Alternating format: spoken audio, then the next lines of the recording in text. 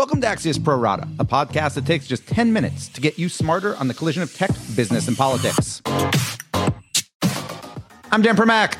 On today's show, U.S. media asks for an antitrust waiver and what we learned from the latest big tech IPO. But first, the fight over facial recognition. So earlier this week, the U.S. Customs and Border Protection Agency announced that up to 100,000 traveler files were hacked.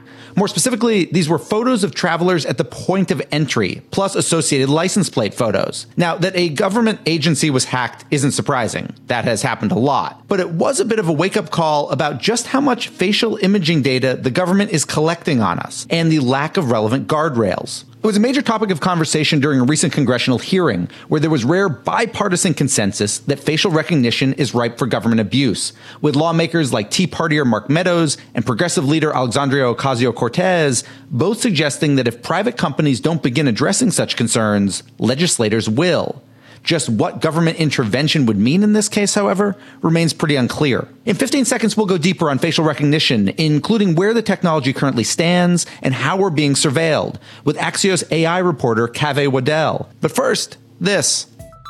Axios chief technology correspondent Ina Fried shares breaking news and analysis on the most consequential companies and players in tech, from the Valley to DC.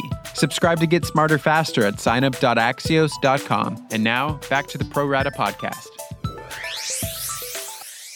We're joined now by Kaveh Waddell, who covers all things artificial intelligence for Axios. Let's start with this. You know, when you talk to technologists in almost any sector, they compare innovation life cycles to baseball games. So in that spirit, what inning are we in when it comes to facial recognition technology? Well, we might be somewhere around the middle. You know, the game's kind of getting started, maybe 3-4, in that the technology is getting pretty good. It's starting to be rolled out fairly widely in, for example, in law enforcement. Police departments across the country have been using it to compare, for example, surveillance footage, images from surveillance footage against a huge database of mugshots that they might have, or even just a ton of driver's license photos to see who it is that they're looking at, for example, in footage of a robbery, you might imagine. So is that where most of the data is being collected? In other words, from, I mean, whether it be a mugshot, but for any one of us who have gotten a passport or a driver's license, is that kind of the constant that's being used on this? And on the other side, where is this surveillance footage? I mean, are these kind of cameras sitting on street lights and stuff? Where are the pictures coming from? Yes. So if we're talking about law enforcement, there's a commercial world that's sort of a little bit different. But in the case of government use, most of the photos that they're comparing against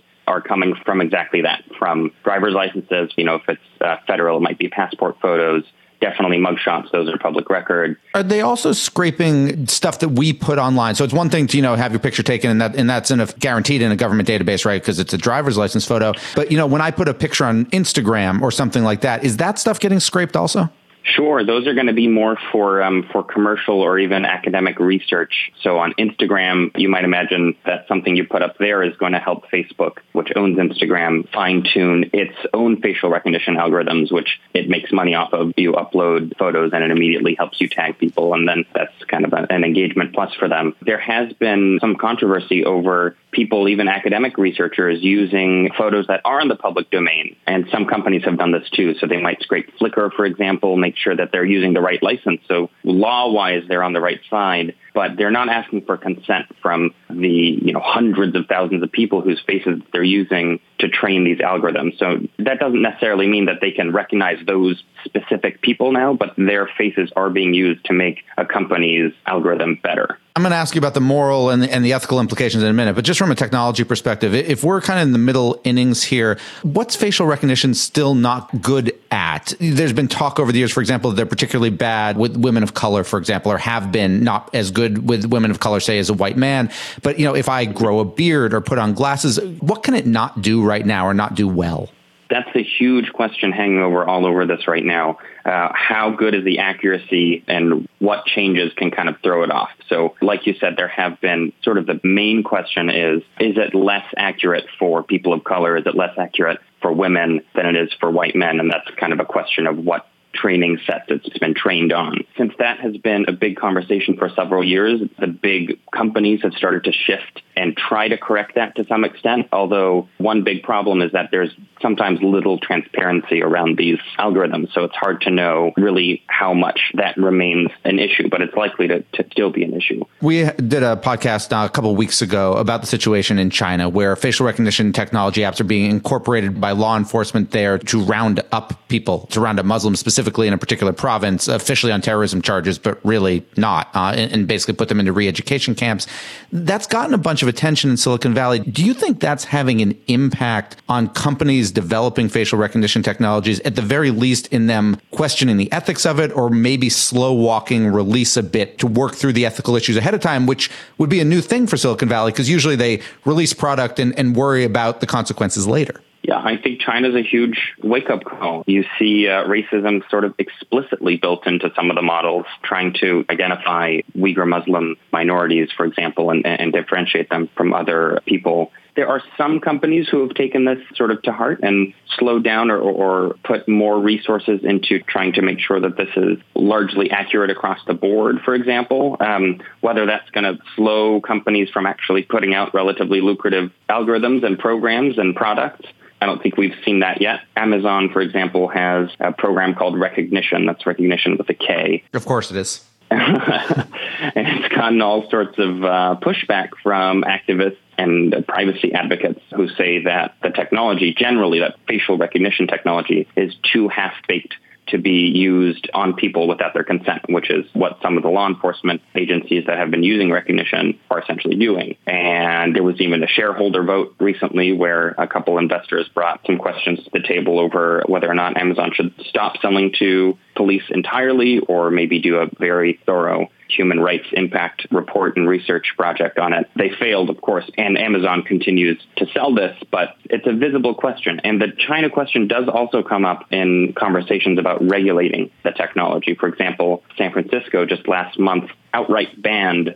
facial recognition, which was a big deal in that it's the first major city to do that in the U.S. It's a small deal in that the city wasn't actually using facial recognition. It's a combination of a symbolic move and sort of setting up a barrier in case the city wanted to move in that direction. But I think the China question sort of looms large over all of that. Kaveh Waddell of Axios, thank you so much for joining us. My final two right after this. There is more news out there than ever before, but these days it's harder than ever to find it and to know what to trust. Axios AM takes the effort out of getting smart by synthesizing the 10 stories that will drive the day and telling you why they matter. Subscribe at signup.axios.com. And now, back to the Pro Rata podcast.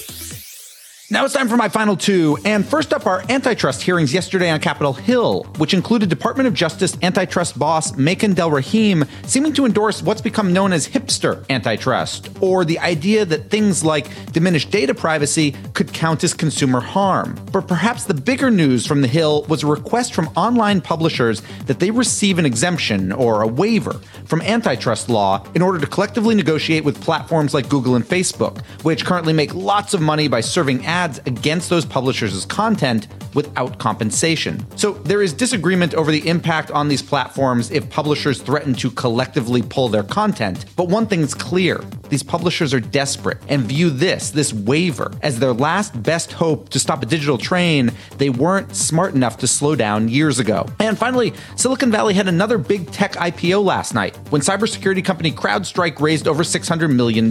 Now, you might know CrowdStrike from when it was the first to say that the Democratic National Committee had been hacked by groups with ties to Russian intelligence. But Wall Street now knows it as the latest tech unicorn to raise big money at a price higher than originally anticipated. So CrowdStrike's original IPO filing was to sell shares at $19 to $23, later raised to $23 to $30, and then it ended up at $34 per share. That's a lot of numbers, but the bottom line is that investors still have a voracious appetite for money-losing unicorns, so long as they don't focus on ride hail. And we're done. Big thanks for listening. And to my producer, Tim Shovers, have a great National Jerky Day, and we'll be back on Friday with another Pro Rata podcast.